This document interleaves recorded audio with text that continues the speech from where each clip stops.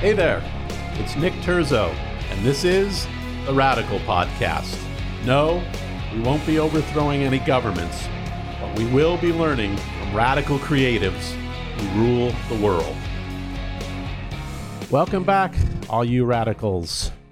We're inching toward the close of summer 2020, and I have a sneaking suspicion no one will miss it. On today's show, it's a bit of a departure from our music focus, and my guest is actor Jonathan Bennett. Not that there won't be a bit of a music twist toward the end of our chat, which has something to do with a singer named Ariana Grande. Jonathan has participated in the spectrum of acting, from playing lead roles such as Aaron Samuel in the classic Tina Fey film Mean Girls, to being Steve Martin's son-in-law in Cheaper by the Dozen 2. He has gone on to act in many other film roles, but has also not been afraid to explore TV alternatives such as Dancing with the Stars, Celebrity Big Brother, and the Food Network as a host. I've known Jonathan for, I think, a couple of decades, so our conversation today is going to cover a lot of ground. Coming right up, my chat with Jonathan Bennett. Hey, Jonathan. How are you today? Hello, Nick Terzo. How are great. you? Where are you quarantining? Where are you? I am in Las Vegas, Nevada, and this is where we are quarantining at the moment. We were in LA for a while, but then, it's so crowded and everything was crazy there. And so we came to Vegas because we had more space and didn't have to be around so many people, which makes us feel way safer. So we were in Vegas, but however, it is the low this week was 111 and the high was 116. So lovely. Just basically, lovely. Yeah, you're like basically in prison. You're like, I'm not leaving my house ever. So if it's not COVID, it's the heat. So It's a good reason to stay inside. Well, you guys are rivaling the temperatures and probably that you received from COVID if you were inflicted. So with 116. Exactly. So how long are you guys going to be out there? Is it just indefinitely until this kind of passes? Yeah, we there's no really end date of when we're going to leave here. So we're going to stay until we think it's time to go back. But who knows? Like, I don't know what's going on with the world, Nicky Terzo. I don't know. Like, maybe we're here forever. Who knows? What's the point of living in LA if there's nothing to shoot? Like, you're right about that. Let me give you here, do you have $1 billion so you can buy a house that's the size of a shoebox? Because why not? That's what we keep throwing around. The idea is, why live in LA? With the way Zoom is happening and, Skype and all the different things, it's all digital now. Like, I just don't see, as an actor and a host, I don't see us ever walking into an audition room again. Do you, Nick? Right. No, I think it's going to be weird for a while. So right. Why don't you guys just come to Nashville? Come on, we're all down here. Come on down. Okay. So it's so funny you say that, because my sister is currently driving to Nashville as we speak, because my niece Hannah Herner lives there.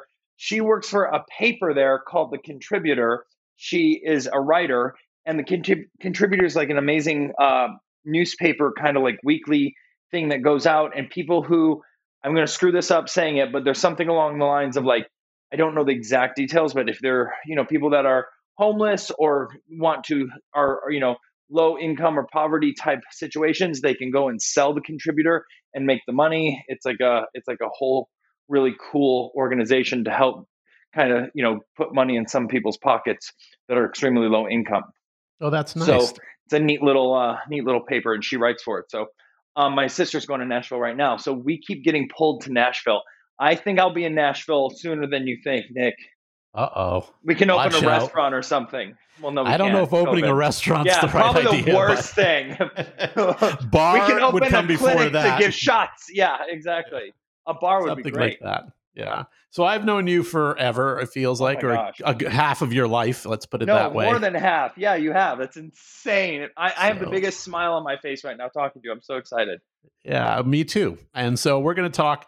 I don't want to go through like a timeline here. It's just talk. I'm going to jump all over the place. Yeah, let's talk. Just like your thinking goes, that's how I'll be working. Yeah, so you'll be Well, yeah, I mean, you've known me, you represented me for years. You know how it's, take a bouncy ball in a room and just throw it and see whatever wall it hits. That's the way you follow my brain. Yes. So we're going to talk, I guess we'll start at the beginning and then we won't ever Yeah. stay there for too long. But you were raised in Rossford, Ohio, yes, and grew up hmm there. A perfect Midwest upbringing.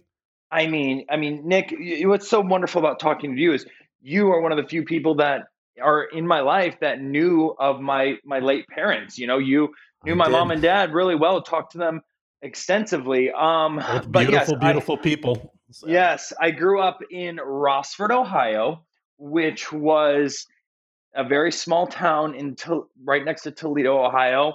I always say that I am who Applebee's was made for. Like that's like like like if you want to describe like what was it like growing up in your town, like we are the reason Applebee's existed. Like we are that small town, middle America. Just you go to Applebee's or Denny's after the football game on Friday night. Very Friday Night Lights ish. Midwest upbringing, great upbringing, small town. But at the same time, growing up there is a little tricky because let's just say that in 1994, when I entered high school, needless to say, there were no pride parades. Okay, there was no parade going down the center of Rossford, Ohio, with people dancing with rainbow flags. Didn't happen there. you could have been that parade. Yeah, I kind of was. Like, I was the secret pride parade of Rossford, Ohio. They knew, but they didn't know it yet. But who knows? Yeah, I mean, can you imagine going back and doing one? That'd be so fantastic. that'd be great. So, Yeah. so did you do when you were there? Did you get involved with like theater even in high Yeah. school, or yeah, you were Oh my gosh. full in, I was a all in? full, oh, Nikki, I was a theater nerd. Like, I was as Glee can be before Glee was Glee.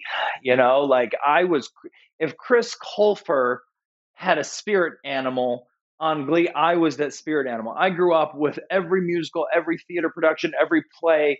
Like I was not, if I wasn't cast or the lead of it, I was either directing it or in charge of it.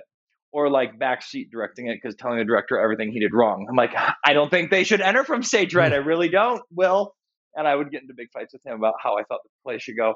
It's kind of like I guess I was like from Waiting for Guffman, like Corky Sinclair, but if Corky Sinclair grew up in Ohio, that was me. It Did was a you take any simpler time. formal? Did you take any training though, or did you just kind of go Yeah, through the high school theater thing? Or I went through high school theater and then I went to college and I um where at? at Otterbein College in Otterbein. Columbus, Ohio. Very small liberal arts college, and it was so funny because I was in. Speaking of theater, when I was in a junior, we did a play called Blood Brothers, and a rival high school that was in Cleveland, that was also a very good theater school. They did it as well, and so their cast came to see our show. Our cast went to see their show, and we became friends with them. And one of the kids in the show was named Tony Gonzalez. He became my best friend. We would, ever since we met doing the show, we would go every weekend to either Cleveland or Toledo and like make our parents drive us, or we would basically have, okay, each of our parents are going to drive halfway and they'll do a drop off and a pickup. And then at the end of the weekend, we'll do the same. And so I grew up with him as my bestie. And then college happened and we both applied to Otterbein College. Applied to be in musical theater. I applied to be in acting, and we both got accepted. And it was so fun because when we first met, we go, "Let's go to college and be roommates and be best friends." We're like, "Great!" And lo and behold, we both got accepted to this crazy program that only accepts 7 acting majors and 9 musical theater majors a year. And we both got in, and so we moved to college and had my best friend with me, which was amazing. And that's where we studied.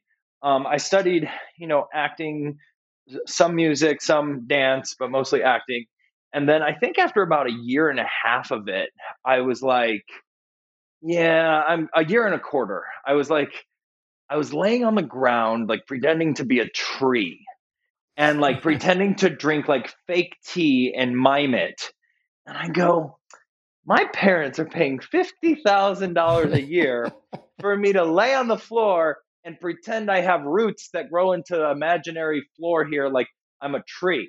I'm like, can't I just take this money and go to New York And Hmm. so I called my parents and told them I wanted to quit college. And most parents would be like, "You're crazy."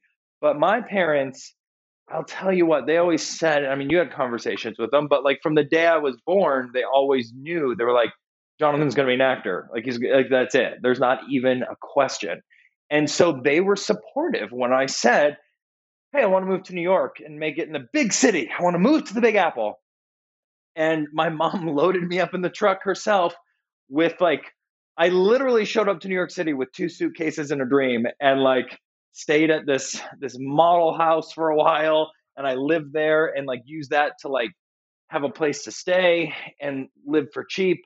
And while I was doing that, I started auditioning. So that was my training. Like I did it for a year, but it wasn't like, as far as like actual acting training, it wasn't the most extensive in college. Right. So you go off. Fortunately, Ruth Ann and David are uber Uh-huh. supportive. Yep. So it's not like the rebel kid. I got to get to New York and, Yeah. I'm going to take that town, sow my oats. I'm Yeah. going for it. So you get there, you do some modeling. I mean, you have to go and do this stupid auditioning hmm cycle. Um, Yep. and how soon until you got like All My Children? Wow. I think it was maybe about a year. Like I think it was I want to say it was like a year or so. 'Cause to be honest, I'm so old that I'm looking back and I'm like, I can't remember the timeline. It was right about a year. Like I know I wasn't there for too long, but I was there for like 6 months to a year, probably in that zone. I booked my first job on All My Children, and I remember the story, which is my favorite, and I know you've heard it, but I want to tell everyone, like the casting director, because auditions are just stupid. Like they're just dumb. Like whoever thought of this idea of auditioning is just like, it's just a disaster. You walk in this room, and these people are like, okay, we're going to judge everything on what we're going to spend millions of dollars on. We're going to invest in you and like make this crazy movie or TV show. We're going to base all this on you driving here or getting on a subway, being stuck on a train, late, run in. You're going to come into this room that has no energy and is the coldest room in the world. And we're going to have you read these lines against someone who's not the person you're going to be reading against. And then we're going to make a decision if you should be that person or not. Like insane. But I digress.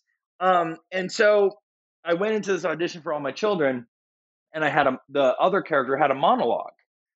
And I remember they were reading the monologue, and I was just bored. I thought this was stupid. I was like, this is dumb. And like in my head, I'm like, over it. So I lean against the wall and like look around the room. And when I booked the job, the casting director, Judy Bly Wilson, was like, well, the producers just loved on the tape how, like, you know, how you didn't care and you were so nonchalant and like just, you were just acting like this bad boy. And I was like, oh, no, I was just very bored. But hey, if they want to read it as that, go for it. I'll take it.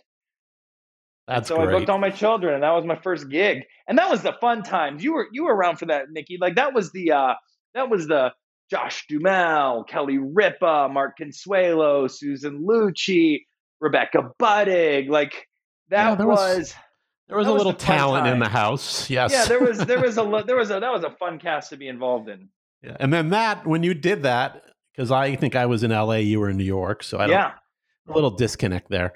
But I mean, was hmm that almost a 5 days a week kind of gig for a Yeah. couple of years? It was. It was your waiter job, and I think that was the best thing you could ever do. Instead of paying to go to college to learn how to act, I literally got All My Children and was paid to learn how to act. And like when you are just thrown in and just have to do it, you learn real quick what works and doesn't work. And I think that's the best education anyone can have. Like just doing it, you will learn more than by like sitting in a room learning about how to do it. You'll just go and do it and you'll figure it out. And that's what I did. So it was 5 days a week, and the schedule was grueling, but at the same time, you were a working actor on a soap, and you were like, what, 19, 20 years old living in New York City. I'm like, I'm young, I'm hot, and this is cool. Like I'm hot shit. I'm on a soap. Like you Yes. had this like it was just a fun time to have for college years.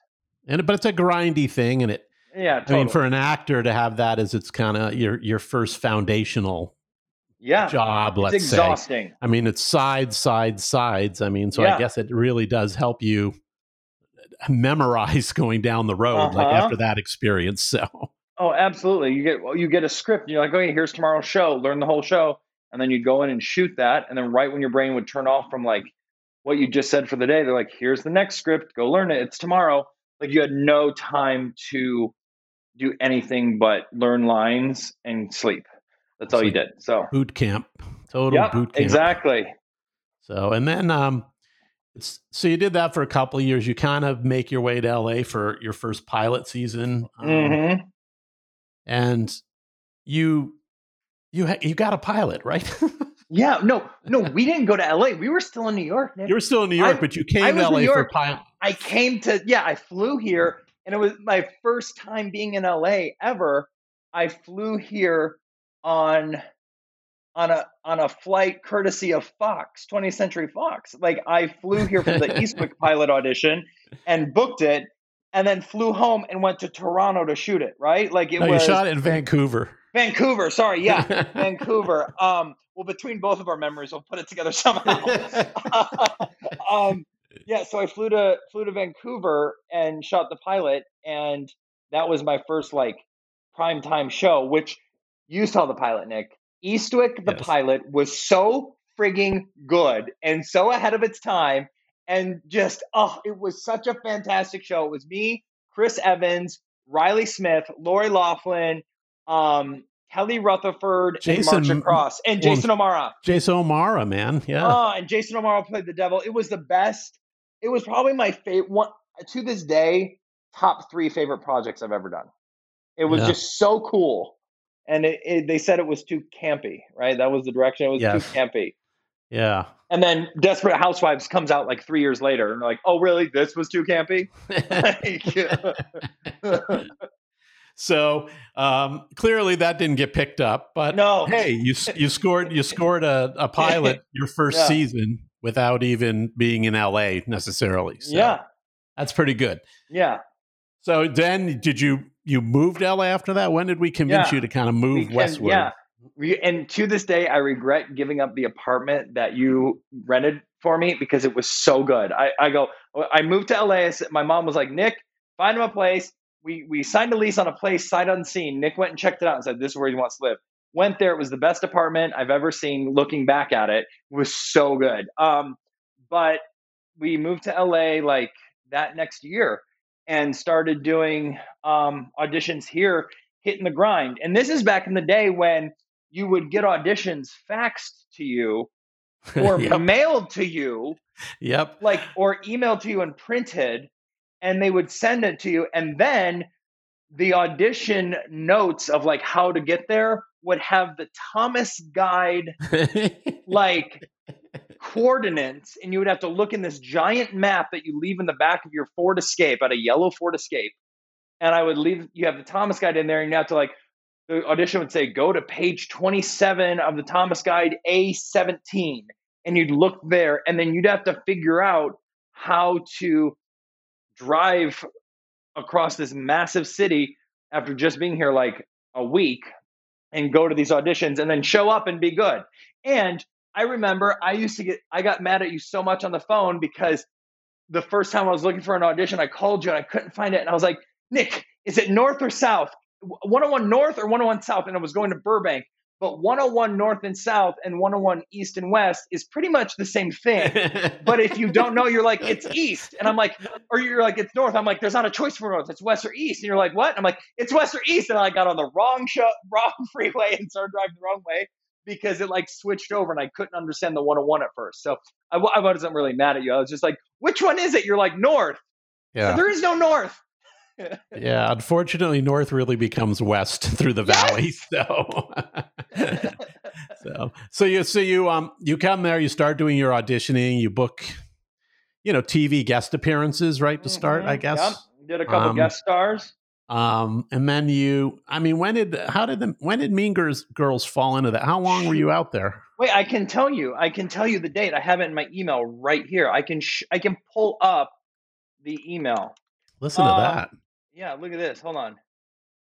Look at this.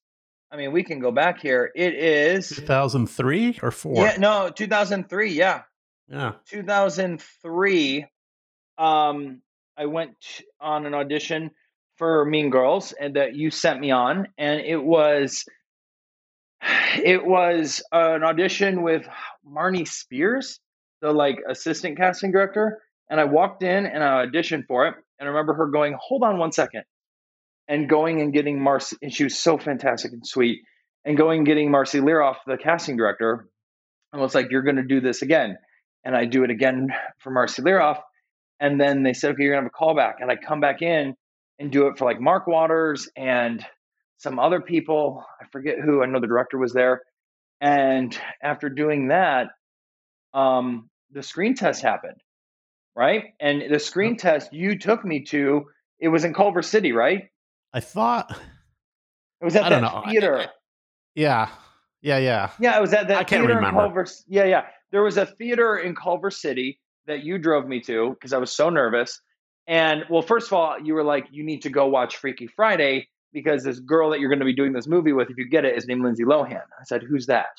No idea. Right. And I had to go watch Freaky Friday at the El Capitan Theater, which was a really cool, like, Hollywood moment. You're at the El Capitan Theater in Hollywood watching a movie of the co-star you're possibly going to have soon. Like, that's a cool moment.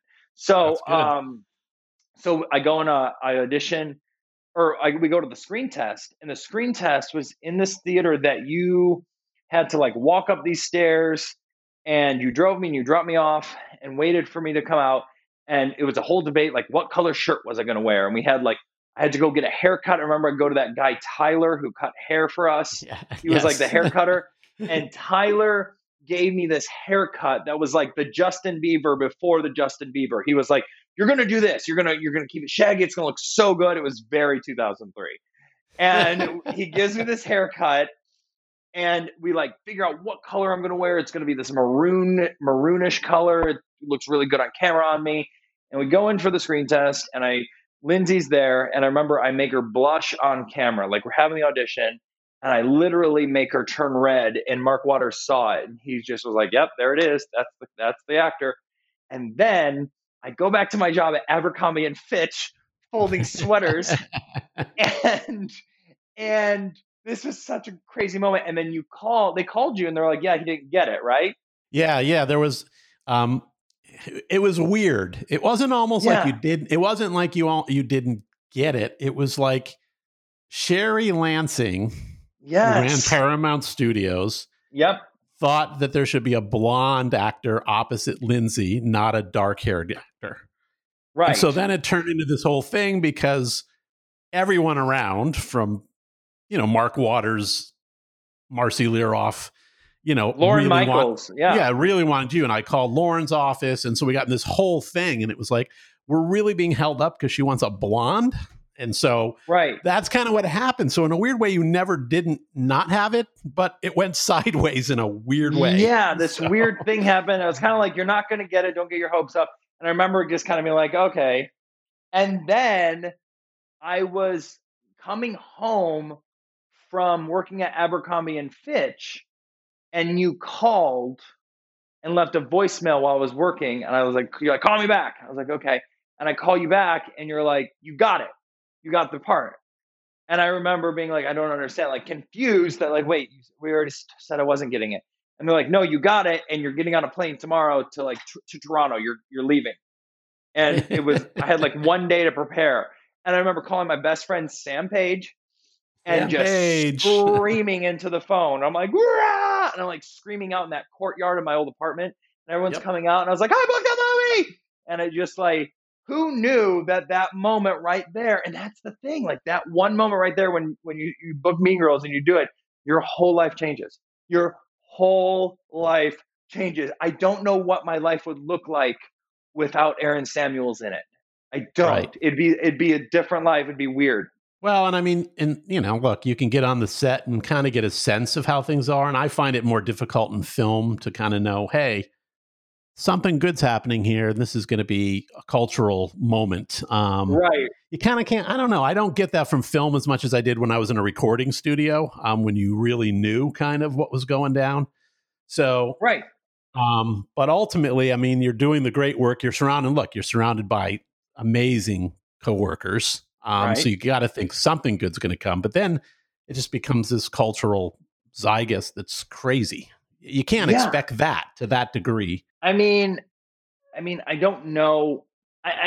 It just something happens, and it changed your life. Like, we knew it was going to be good when we were filming it, but it wasn't until we saw it the first time in that little theater at Paramount when we were like, wow, wow, wow, wow, wow, wow, this is going to be great.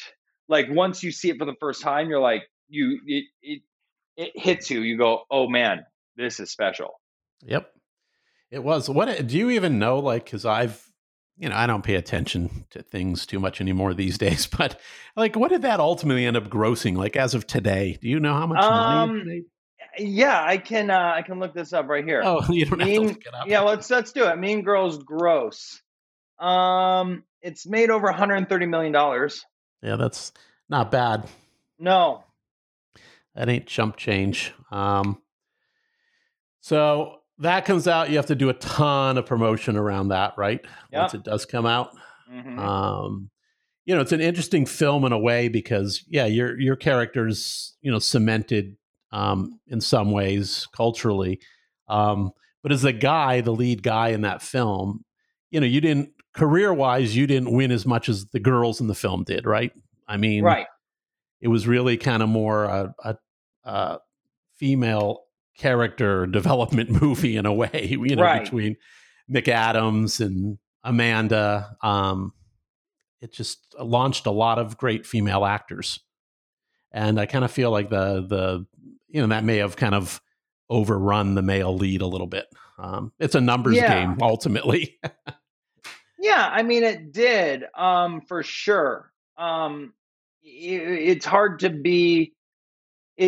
You're like the object of affection in you're the object of affection in a movie that's focused on you, but it's about the girls. So it's a weird Mm, thing to be involved in. It's a weird it's definitely, I don't know, it was a weird character to play. It was also just weird because, like Tina, I ran into Tina Fey 2 years ago on October 3rd at the Broadway show, mm. and she goes, well, at least everyone loves you, right? And I said, yeah. She goes, I mean, at least it was written for that. Like, she goes, they could be calling you a fugly slut or something. And I go, no, you wrote it well for that.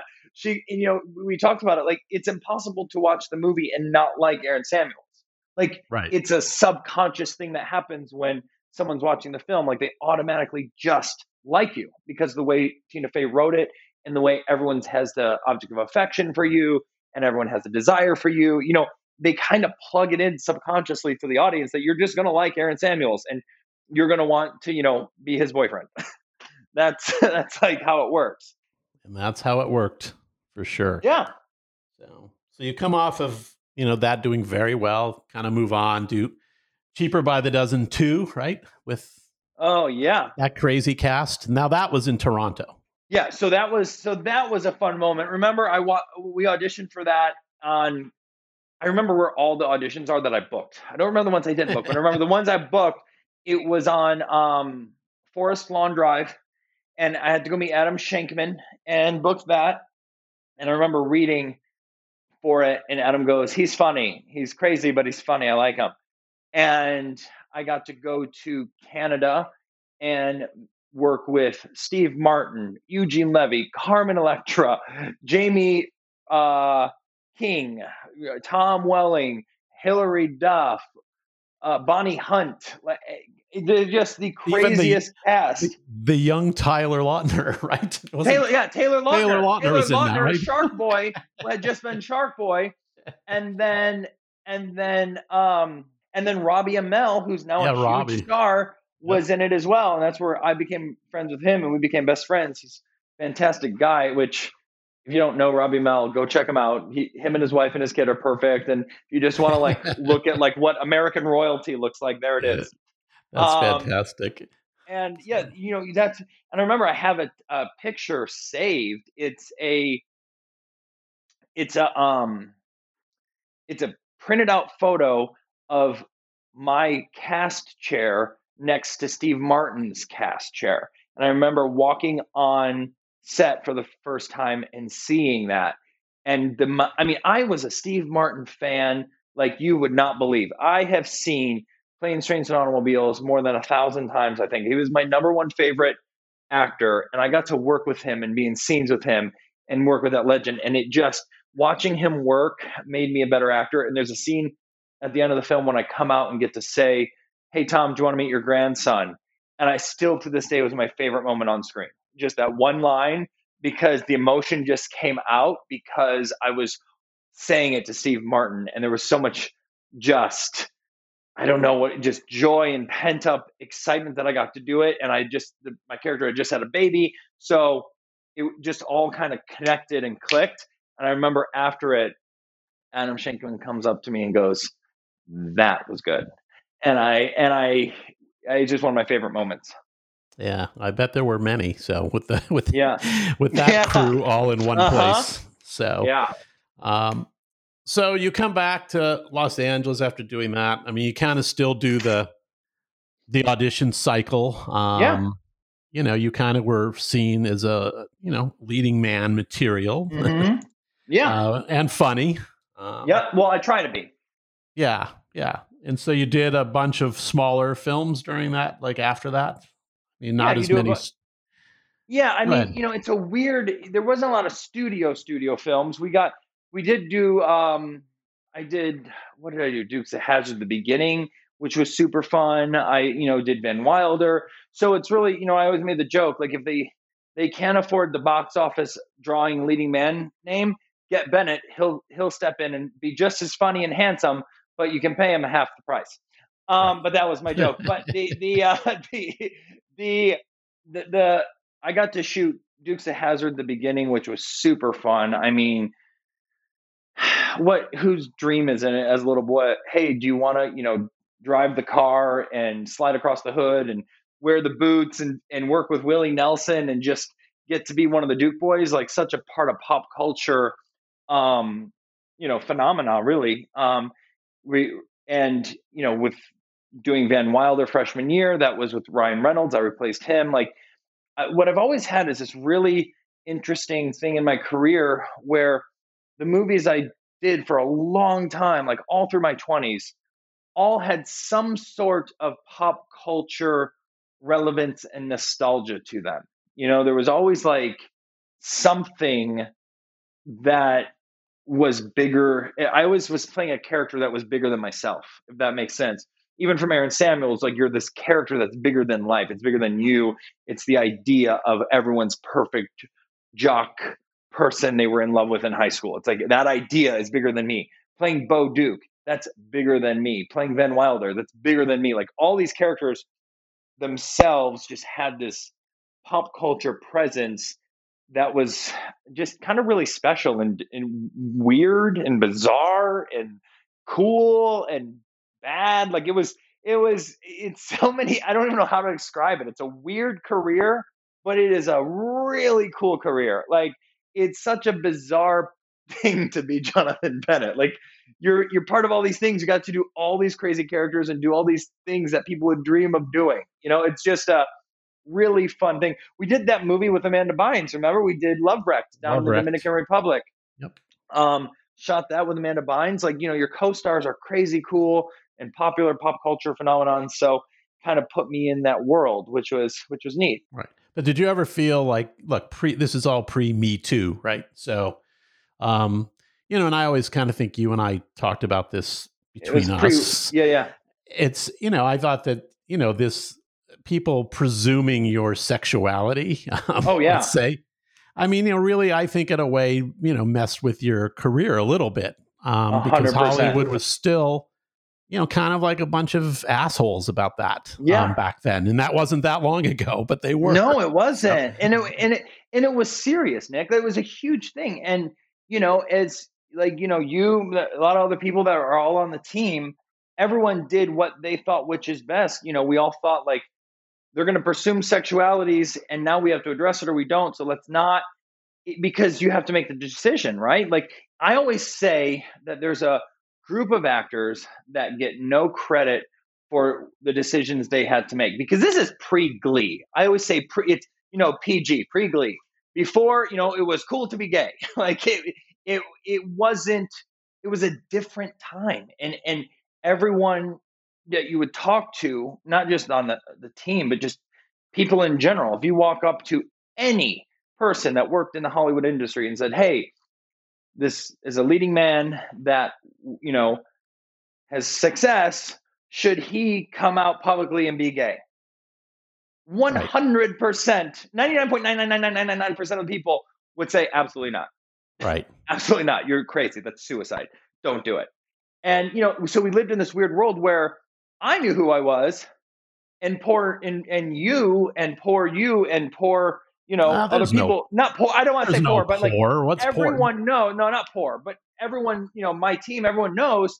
But you have to just live this life where you're like, I don't know if I can like be myself around certain people. So then it's really hard on you mentally because you're just in this state of like, just I don't want to defend crazy. it. You know what I mean? I think talent's talent, and I hated defending people's sexuality because it's like, really, talent's talent, right? So, and that's what used to wear you down. You know what I mean? It's like I'm not going to defend someone's sexuality. This is ridiculous. So right, yeah, and then you always had such a good head about it. You're like, it was, you were so annoyed with it that that in a good way, just the fact that I can't believe this is the conversation. The conversation we're having is this. The conversation is not, wow, his line, the way he delivered that scene was so good. That didn't lead the conversation, which it was. And, so it's just a tricky time. It's just a company town too. It's a small, stupid little town, ultimately. They all talk and I can't believe it was something I had to go through, but it definitely weared on me as an actor. It weared on me as a human because, I always, and like, let me just tell you I'll tell you the therapeutic result that I've been able to share from going through so much therapy in my life, because there was a time when, I had to go to therapy a lot, not just because my parents passed away. Like when that all happened, I went through a lot of therapy to kind of just like unclutter my brain of like what I've had to deal with. And what I came up with that was really interesting, a way to kind of a metaphor for how I was feeling. It's like during that Mean Girls time and, that my early 20s when I was doing all these movies and up for all these huge parts, it was almost like you felt like a knight who was walking in to, a kingdom. And you were the shiny knight that was Aaron freaking Samuels that everyone loves. You're like the shiny knight. Everyone loves you, and they're throwing roses at your feet, and they're playing trumpets, and they're praising you, and they're like, "Okay, you're amazing. This is awesome." And you're like, "Yes," and they're like, "But we're just going to take away your sword. Okay, we're just going to take that away. But everything else, keep going. It's great. We love you. But like the thing that makes you strong and makes you you, which is like who you are, we're going to take that part away. Okay, but you do everything else. Everything else is great. We love you. Love you. You're great." So it was this weird thing where you had this like just screwed up notion of like value and like who you were. Cause I knew I was a good actor and I knew I'd do a good job and I knew people like me. But at the same time, you're afraid that if they find out everything about me, that all the hard work I've done for a decade and all the hard, hours and hours and emotions I put into my work and creating my life to live my dream to its fullest, they're going to take all that away. Right. So you had this like thing where you're like, I know you like me and I know, but at the same time, you don't really like all of me. And if you find out all of me, all this goes away. So that screws their head a little. It's a compartmentalization that you're doing. You're compartmentalizing, and being an actor anyway, I think a lot of your roles, everything's in compartments, right? So this role's this part of me. So an actor's job is kind of weird that way, because ultimately it is about all these different compartments of who you are as you play characters. But Absolutely. but anyway, it's weird. So the thing I'm most excited about, though, I want to know, how did you get connected with Food Network? I'm so excited about Food Okay, Network. let's. You love Food Network. Okay, so let's Can talk I about go that. to Food Network? Yes, absolutely, you can. And I always say it's a letdown. It's not. It doesn't smell and look how you want it to. You think it's going to smell like these aromas.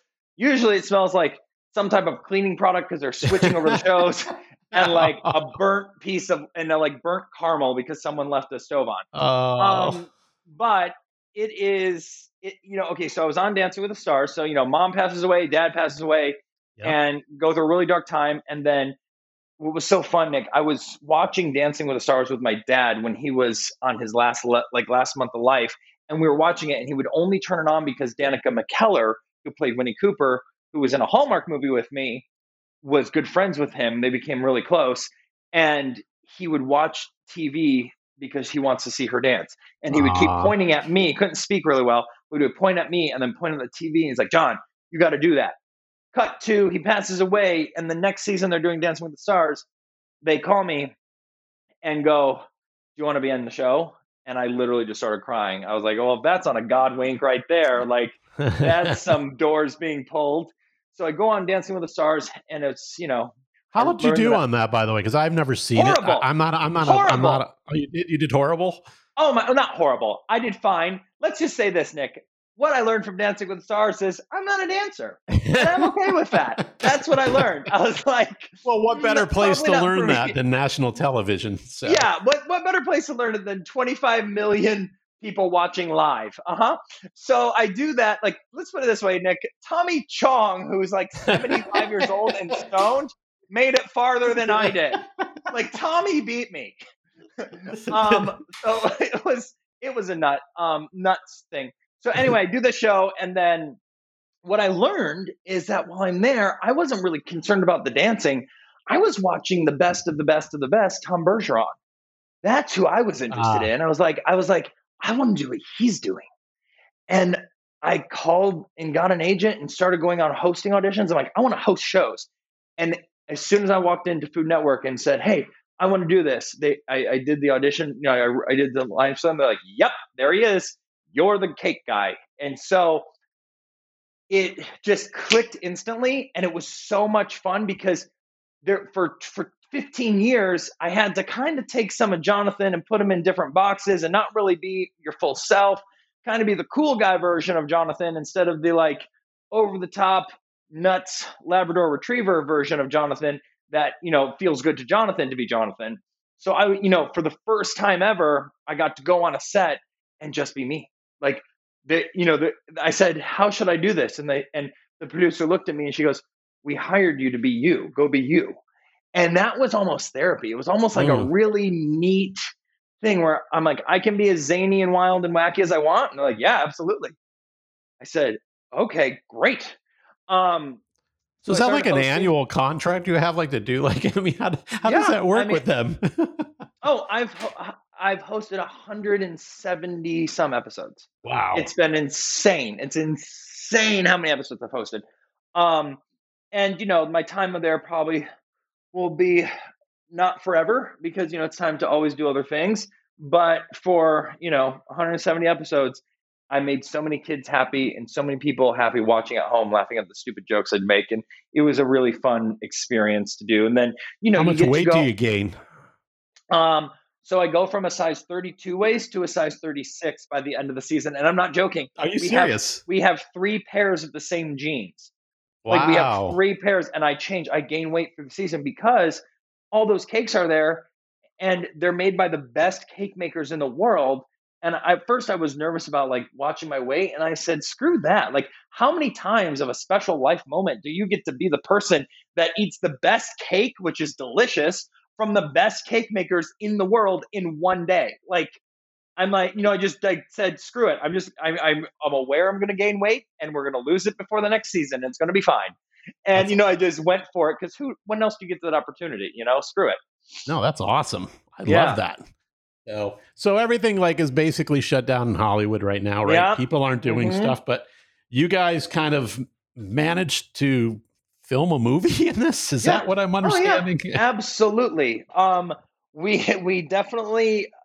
So I filmed the first ever um SAG film since COVID started. It's called Harvest of the Heart, and we shot it in Oklahoma about a month and a half ago, and it was a completely weird yet doable experience. You can show up and have actors quarantine and have the crew wear a mask and have the actors show up and like be safe, get really good shots, have a good movie, and everyone can go home. I mean, it was weird at first Is it a because when you show sound up, stage though, or is it no, outdoors? we did it outside in like a vineyard, so Yeah. there was like plenty of space, right? There was like no one had to be on top of each other, and fresh air blowing, and it was really good. But it was weird at first because when you walk in, you expect that you're going to walk up. You know how it is, and they're giving on a million sets. Like you walk into hair and makeup, and you're going to give your hair and makeup girls a big hug, and you're going to see all your friends, and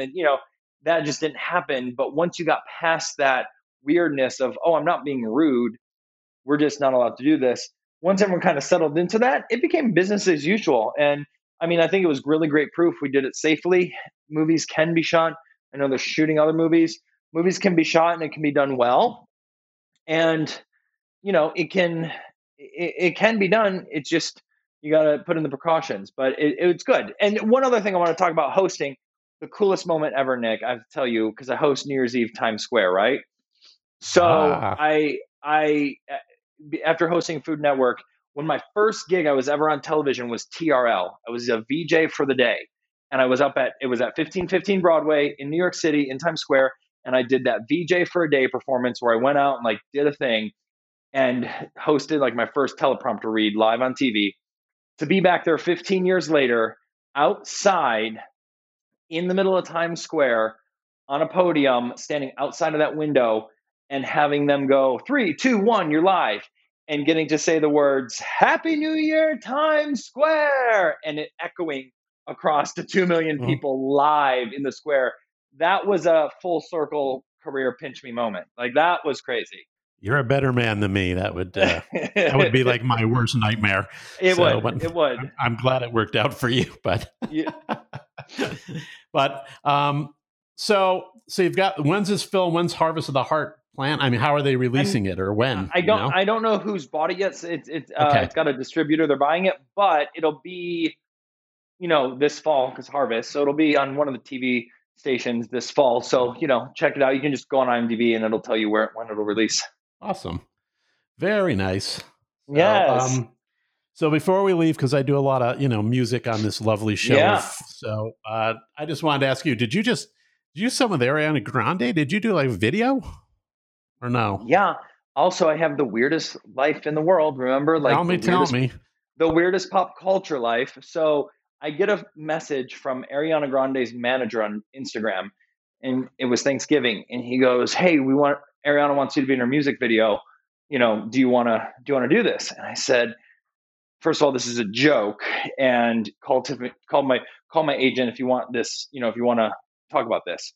And so then my agent calls and said, "Hey, so Ariana Grande's manager wants you to be in their video."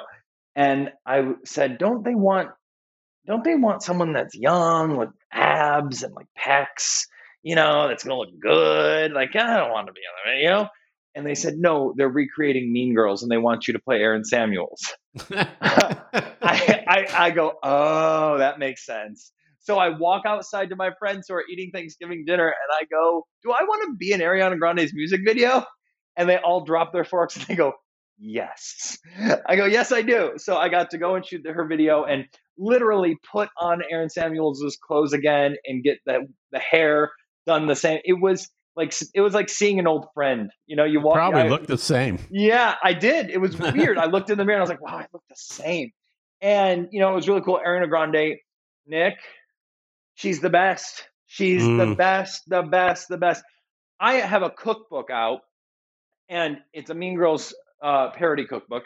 And I said to her, like jokingly before, she was first of all so excited to meet me, so like I was so excited to meet her. Like we were both just fangirling over each other. And I said, oh, I have this book. I should carry this book in the shot. And right before we did the shot, she goes, go get it. And held up production So I could run and get my book out of my car and then come back to set. And I walked down the hall in the movie with my book. She goes, let's sell that shit. And that, like, she, like, just to think that's like, to have an artist go and do that, that just speaks volumes, like making sure you shine as well. She was so nice to all the, background performers, and like would go up to them and talk and just be like, where'd you get your dress? I love this. Or, oh my gosh, I love your makeup today. It looks really good. Like, just a freaking star. Like, she was just a star. I love hearing that. What's the name of this cookbook of yours? What is this? It's called the Burn Cookbook. Okay. In Mean Girls, we have the Burn Book. This is the Burn Cookbook. Tina hasn't sued you yet for any reason. Well, kinda. Not Tina, but at first they the evil corporation. The evil corporate. The studio got a little sassy with us when we first started making it, but then once they saw it, they're like, "Oh, okay, that's pretty cool." Okay. So, yeah. Good. I'm glad you're not in court. So. Yes, me too. Cool. Well, dude, thank you so much. I mean, I could go on because there's much more I'd like hours. to say, but I do have a little stop here going on. But I appreciate you doing this. I love you dearly. Me too. I'm glad you're safely somewhere. I'm glad you're in a relationship. I wanted to talk about that. We didn't go there, but well, next time we'll do another one. Yeah, we will. So, but I'm really grateful for your time. All right. Thank you, Nikki. Enjoy I'm so your happy. Quarantine. You too, bud. Talk to you soon. Bye. Well, that's our show this week. I hope you enjoyed it and maybe even learned a little something. To follow what's going on with this podcast, you can go to theradicalpod.com. Theradicalpod.com. You'll find show notes and past episodes, and even a little swag there if you want a t-shirt or a hat. Also, I would be honored if you'd subscribe at Apple or Spotify or wherever you get your podcasts. Till next week.